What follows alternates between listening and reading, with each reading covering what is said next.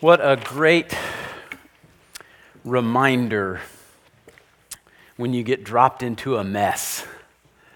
If you've been with us, we've been working our way through 1 Corinthians. We're in the first 6 chapters, which is a segment sort of in and of itself, certainly attached to the rest of the book. But we have seen in these first few weeks that the life in the church in Corinth is a mess. And sometimes that can be a little uncomfortable, can't it? Like, when you stumble upon a conflict or an issue of some kind, and you're maybe not right in the middle of it, but now you're privy to it, and that can be an uncomfortable place to be. And so we've just been dropped right down into Corinth, in the middle of this church that is fractured with disunity. And we know something about disunity, right? We've all experienced that in different ways. But for right now, we get to observe the church in Corinth. And we get to learn from their struggles, their failures. We get to learn from what Paul has to say to them about what he has seen and heard in their church. So it's a great opportunity for us, and I always like learning better from other people's things than my own, right? So let's learn from the church in Corinth, and I want to connect us to last week because these 2 weeks are really very closely connected, and part of what Paul is doing here is he's saying your issues weren't just thrust upon you. It's not happening to you, it's you.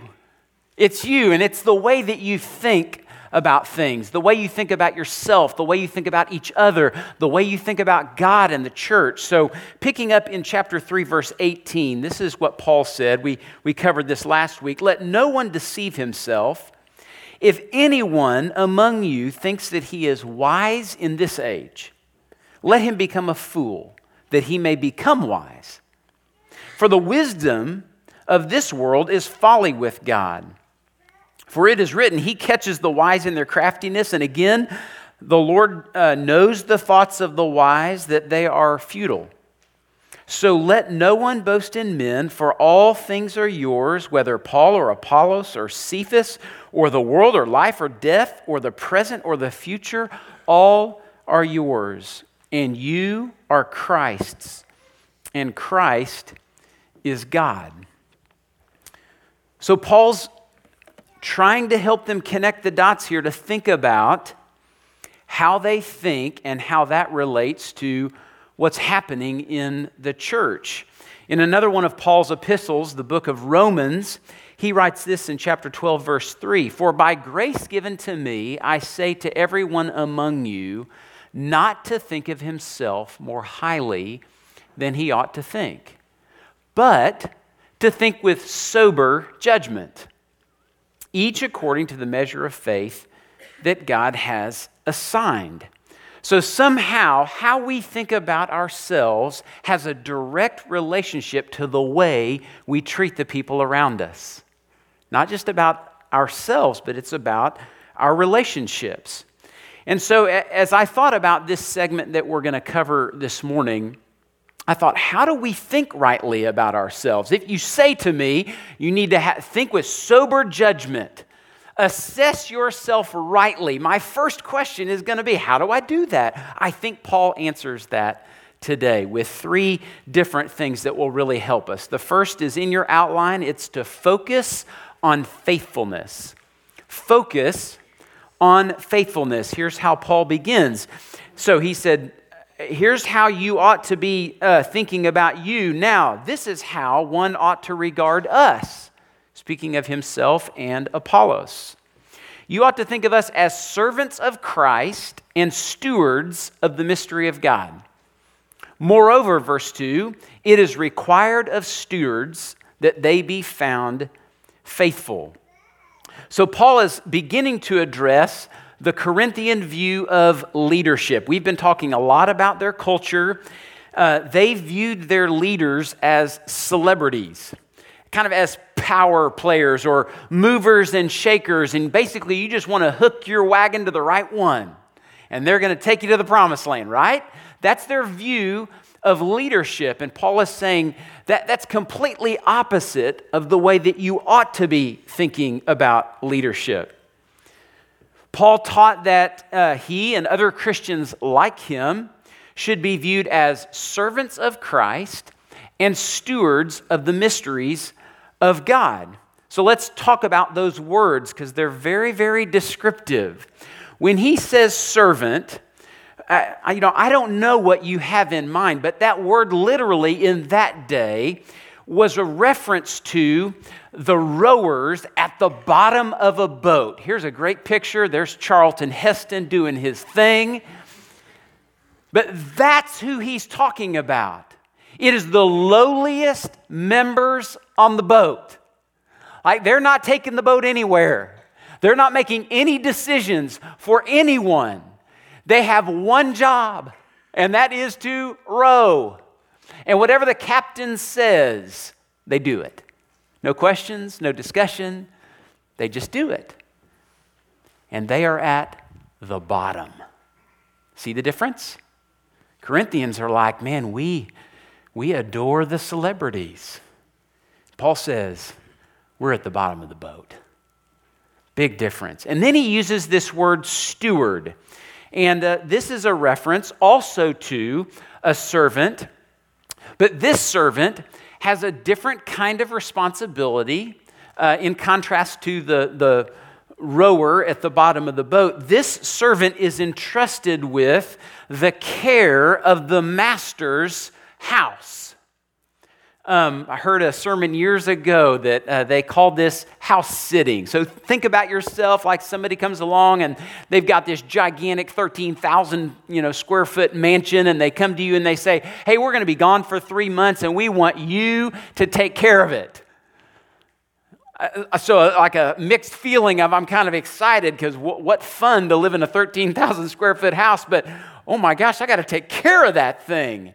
And they're going to come back, like the owner of the house is going to come back, and I'm going to answer to them for how well I took care of their house. That's the picture here, the steward who is entrusted with something that they do not own, but they are responsible to take care of. Paul isn't the master, Jesus is. That's the connection he's making. Paul isn't free, even as an apostle, to do as he pleases or to arrange the churches so that they're what he wants them to be. He doesn't have that freedom. He says, I'm just a house sitter. I was just given this assignment by the master. And so I am trying to faithfully serve at his pleasure to fulfill God's will, not my own. Now, the quality of Paul's service is measured, catch this, not in terms of his personality, not in terms of his persuasiveness, not how popular he is inside or outside the church. Like none of those criteria make their way into the evaluation of Paul's stewardship. What does he say matters most to the master? Faithfulness. That's the key. Is he fulfilling the calling, the responsibility, that God gave him? Now, to avoid any confusion, Paul clarifies that Christ alone is the judge of this. So this is where it's interesting in the church, because we all have ideas about the way things ought to be done, right? And in some cases, one isn't necessarily right and another wrong. Sometimes it's just preferences, the way we kind of do things. But we do have to get back to who has responsibility for what, and are they being faithful to carry out their responsibilities? So here's Paul's comment about evaluation or judgment. He says, verse 3, but with me, it is a very small thing that I should be judged by you or by any other human court. So apparently, the Corinthians have an opinion about the way Paul is doing what Paul is doing. Secondly, in fact, I do not even judge myself, Paul says, for I am not aware of anything against myself, but I am not thereby acquitted.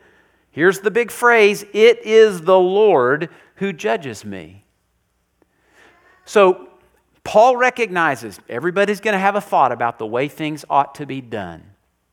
And he's not dismissing the idea that those thoughts could be discussed or considered, interacted around. That's all fine. But at the end of the day, Paul answers to one. Who is that? Let me hear it. Jesus, the judge. Jesus is the master, Jesus is the judge, and Paul knows that he is accountable to him. Sometimes that accountability may require him to do something that doesn't please the church, that doesn't even please his peers. He's recognizing there will be times when God may call me to do something that no one likes, but I have to follow what I believe in my heart of hearts I've been told to do by the master. A good steward lives that way all of the time, not just when it is convenient or comfortable. Now, as it relates to pastors, because Paul was a pastor, and I recognize this is just one of those things that I always feel like it sounds self-serving. You're just going to have to trust me that I'm just trying to teach the word here, okay? So there's no agenda attached to this. Pastors should not be idolized, and they should not be ostracized, okay? Pastors should not be idolized or ostracized, but rather honored and respected. And I realize that can be abused.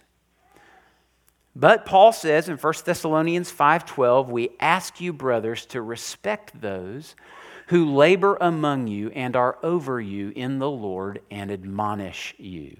See, when pastors are popular, when they're doing what everybody wants them to do, things seem to go great. There's no problem. But it's when pastors have to say some hard things, that's when it can get a little messy. And I think what Paul is trying to say here, because he's modeling this, he's going to say some hard things to this church. And he's saying, I need you to see past me. I need you to see to the one that is really speaking to you. I'm just a mouthpiece, but you need to hear his words. And if you have an issue, take it up with him. Because at the end of the day, he's going to be the one who judges you, not me. Paul pulls all this together in verse 5. He says, therefore, do not pronounce judgment before the Lord comes, who will bring to light the things now hidden in darkness and will disclose the purposes of the heart. Then each one will receive his commendation from God. Here's what he's doing. He's establishing, he's a servant, he's a steward. He is going to answer to God for his faithfulness, but then he sort of puts a little parenthesis in here and says, hey, by the way, be careful about passing judgment on me, because guess what? You're going to be judged as well. When Jesus comes back, he's going to judge all of us. And we're all going to have to answer for how we do, what we think, what we say, how we relate, our faithfulness. We're all going to answer to that. So neither is better or worse. This isn't a power struggle. We're all in this together. So don't be hasty. Don't be careless about forming judgments that really belong only to Christ. Here's an application as I think about thinking rightly about ourselves on this first point. If Paul and Apollos are servants and stewards, so are we. Okay? Listen, there's no exceptions in this room. You're a servant and you're a steward. Secondly, if the apostles were required to be faithful with all that was entrusted to them, so are we. It's really important that you're faithful to do what God has called you to do. And if you say, I don't know what that is, well, then that's step one. Figure it out. Get help. Find out what it is, that the part that God has called you to play, so that you can be faithful to do it. And then lastly, if Jesus alone is their master and judge, then he is ours as well. If we think rightly about those things, it's going to affect the way we relate to each other, the way we treat one another, the way we go about fulfilling the mission that God has given us. Well, there's a second thing that will help us think rightly about ourselves, and that is to embrace the humility of the cross. And I think, honestly, this is the crux of the matter. This is the hardest thing of all, and not just for the Corinthians, but I think for all of us. If it weren't obvious already, Paul is going to lay bare the deep-seated pride that is evident in Corinth. Like he keeps saying it again and again, and we're going to see the word arrogant pop up as we go through this book. That's an important distinction that's there, but it's tearing this church apart. The arrogance of this church is just pulling it into pieces. And he explains that, as an illustration, that even as an apostle and Apollos as a pastor, he's saying, these things that I'm talking about, they apply to us just as much as they apply to you. That's verse 6.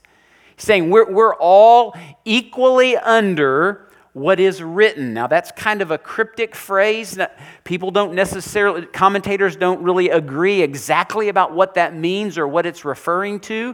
But I think the general idea is there is a standard of truth, and we don't want to say more or say less than what it says. And we want to align our lives with that as best we can. And that doesn't apply to just some of us. Part of us, it applies to all of us. Then, having said that, he moves on to deflating their egos with pointed questions and biting sarcasm. Now, just as an aside, this isn't a license. That, like those of you who just sarcasm sort of rolls off the tongue, this isn't your biblical justification for doing so. Okay? Paul is being very intentional here. He is using this method to highlight their need. They are a calloused people. And led by the Holy Spirit, Paul is going to go after that. So he asks the question in verse 7. Who sees anything different in you? He's referring back to the last 5 verses. Who sees you as something other than servants and stewards who are responsible to be faithful and who are accountable to Jesus, the Master and Judge? Who sees you as any different than us? What do you have that you did not receive? And if then you received it, why do you boast as if you did not receive it?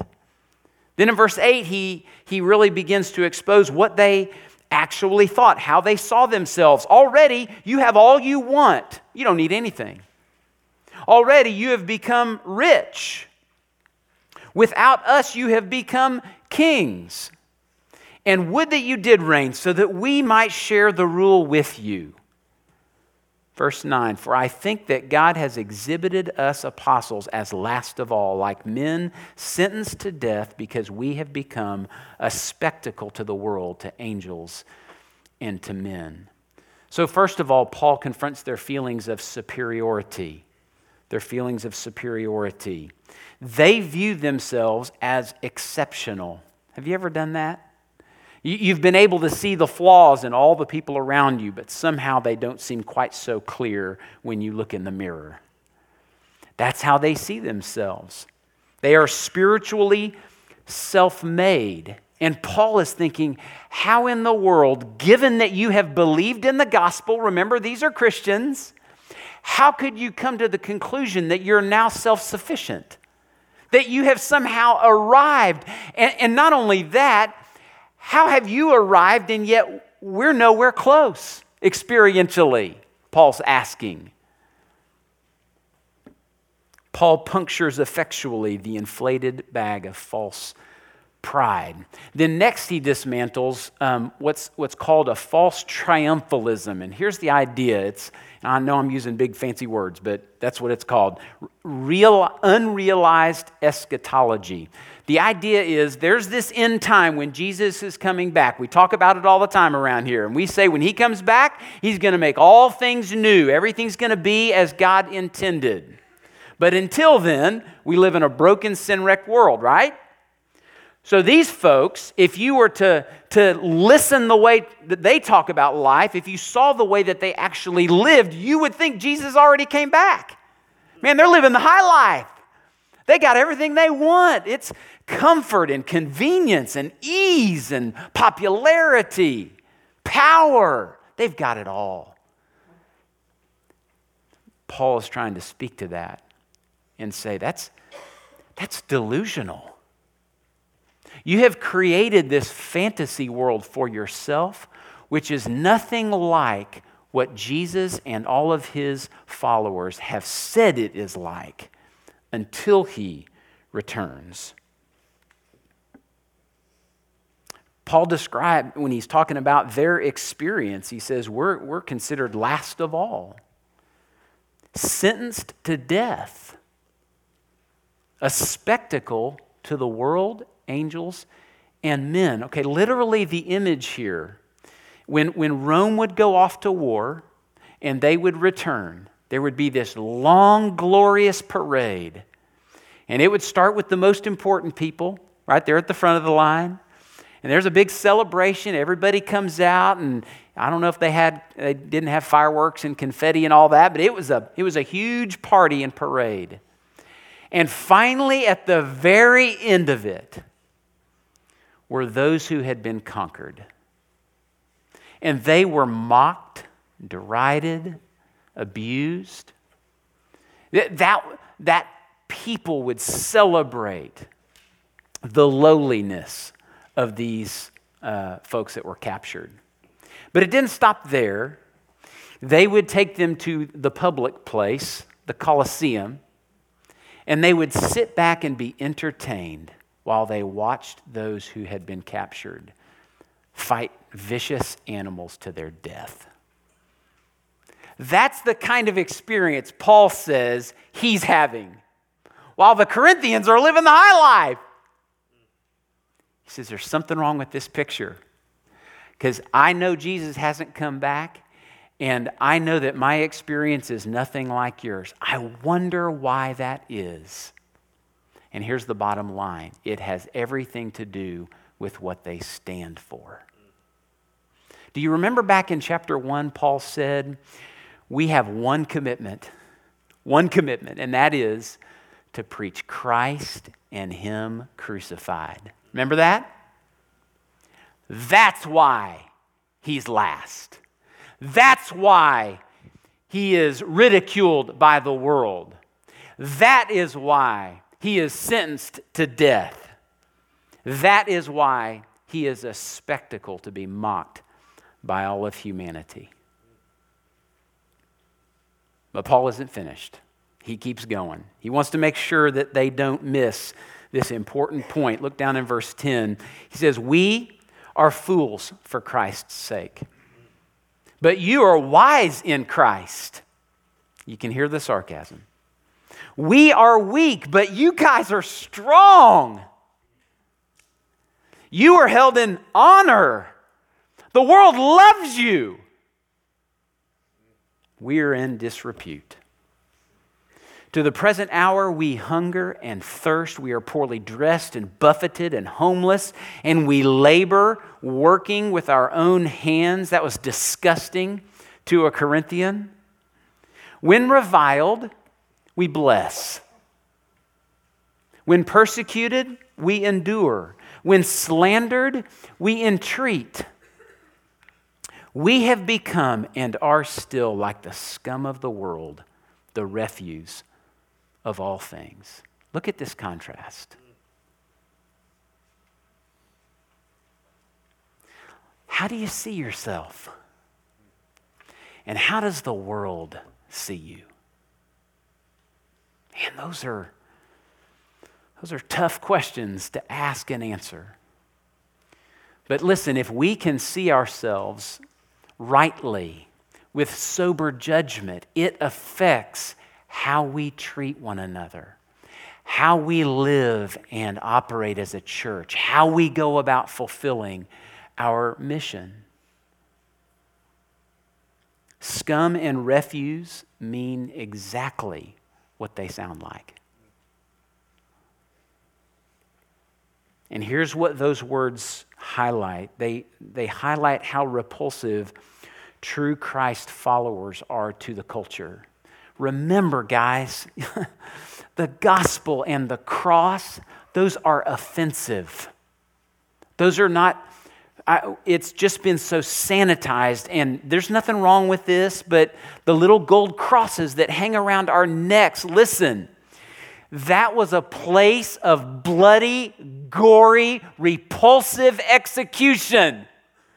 It's a great reminder to us of the love that God has for us. But don't think about it for a minute. That is repulsive to the world. We're saying, hey, guess where life is found? On that bloody cross. And they look at us and go, whatever, man. You can have it. No thanks. It also highlights the extent to which true Christ followers are willing to endure the abuse of a world at war with God. So Paul is saying, hey, Corinthians, you came to Christ. I was there. I led you with the gospel.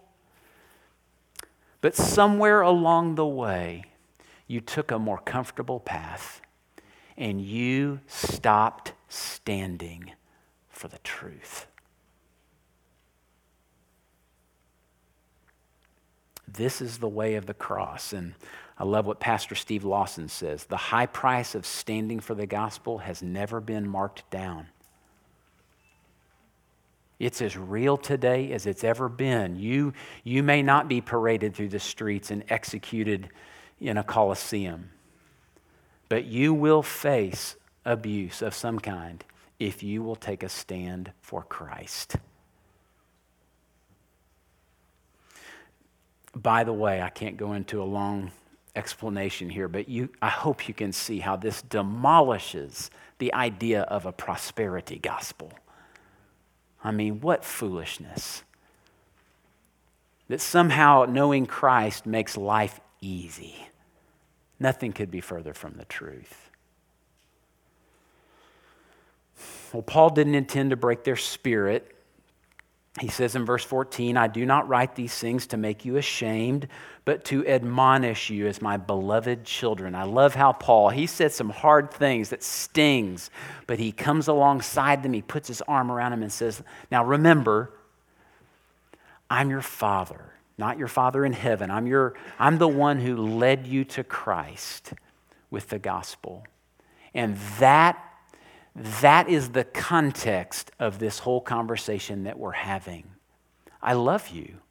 And so I need to say hard things to you, but I want you to hear it in that context. He says in verse 15, though you have countless guides in Christ, you do not have many fathers. You just have one. I led you to Christ. For I became your father in Christ through the gospel. Verse 16, I urge you then be imitators of me. That's a stout statement, isn't it? In verse 17, that is why I sent you Timothy, my beloved and faithful child in the Lord, to remind you of my ways in Christ, as I teach them everywhere in the church, not just in Corinth, but everywhere. Every church I've gone to, this is what I have said to them. We preach Christ and Him crucified.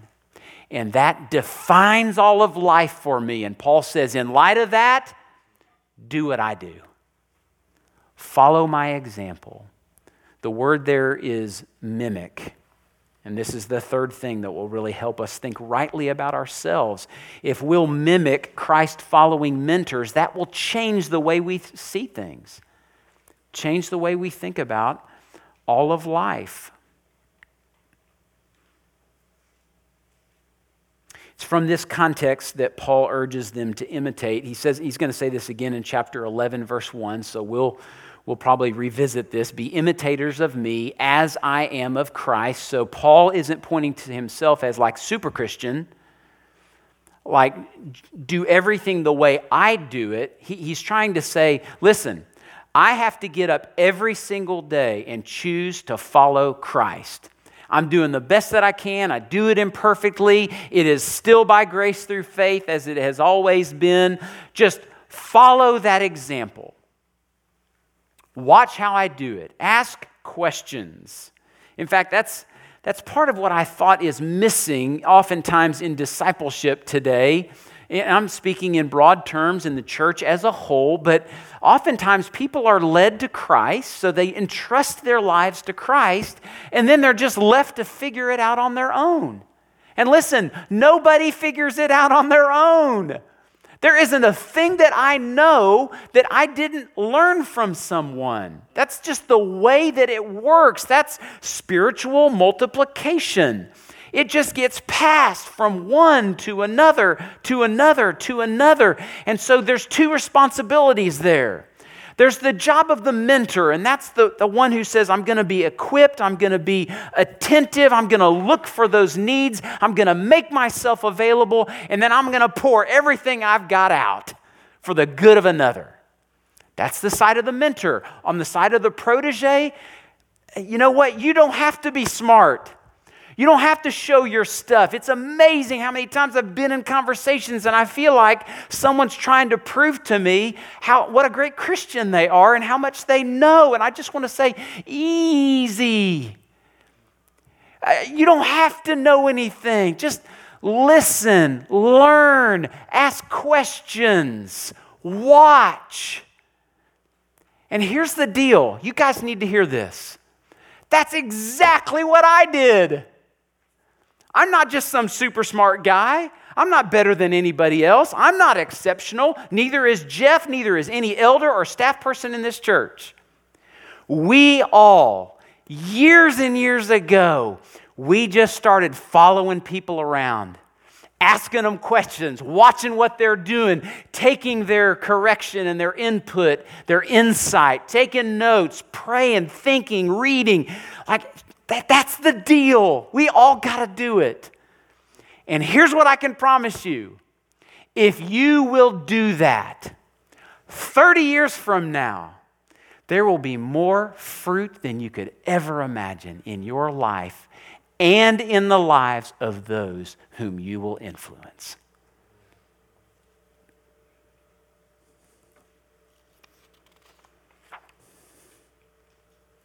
If you're looking for a mentor, here's the picture right here.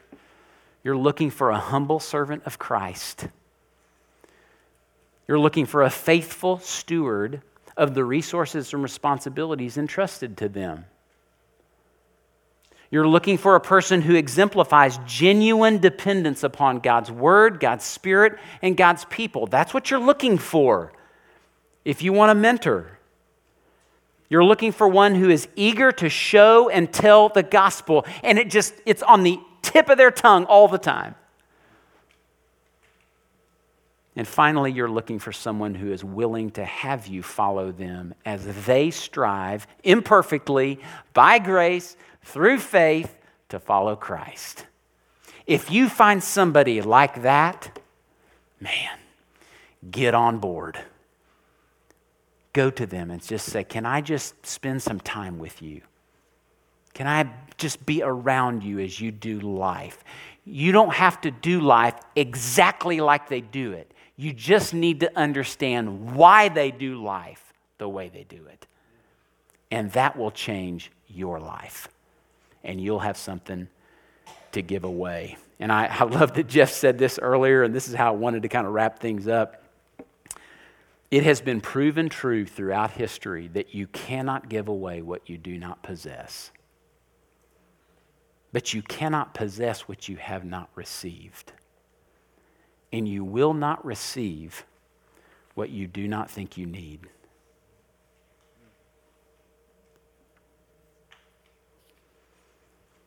Thus the need for great humility for all of us, every single person in this community of faith. It's interesting that Paul comes to the end of this segment, verse 18. He says, some are arrogant as though I were not coming to you.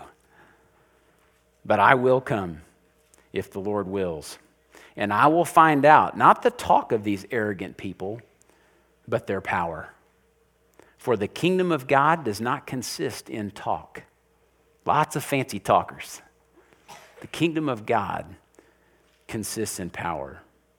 He says, what do you wish? Shall I come to you with a rod or with love in a spirit of gentleness? I just love this. Like Paul, I don't think he's like beating his chest and acting all tough. I think he's just saying, listen, here's what I know.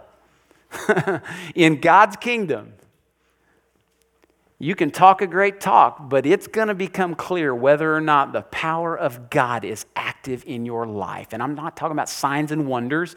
Yes, that may be true, but I'm just talking about the evidence of Christ in you. That's going to become obvious, regardless of what you say.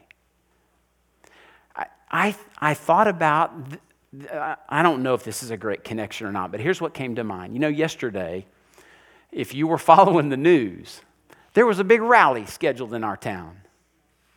And there was a lot of fear and concern, and there was a lot of big talk. And the response of the church, Big C Church, was beautiful because we didn't start mouthing off. We started to pray. And we asked God to intervene, to protect, to invade that whole moment.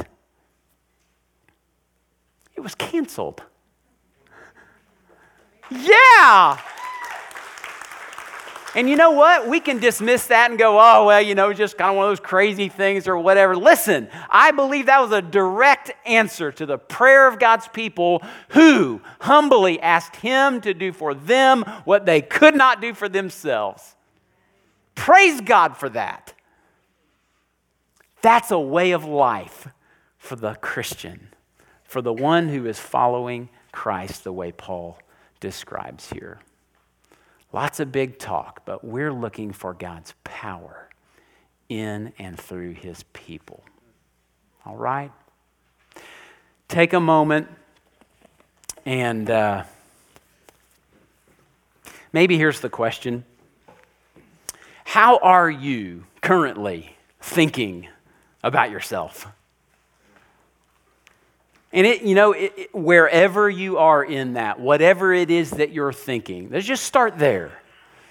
You may be in a really bad place, you may be doing okay, but just invite God into that place and pray. Say, Lord, I want to think rightly about myself. I want to have sober judgment about who I am in Christ. And then I want you to do a work in me, however you please, and make me willing to follow along. So take a moment, pray to the Lord, invite the Holy Spirit to speak to you this morning about a next right step, all right?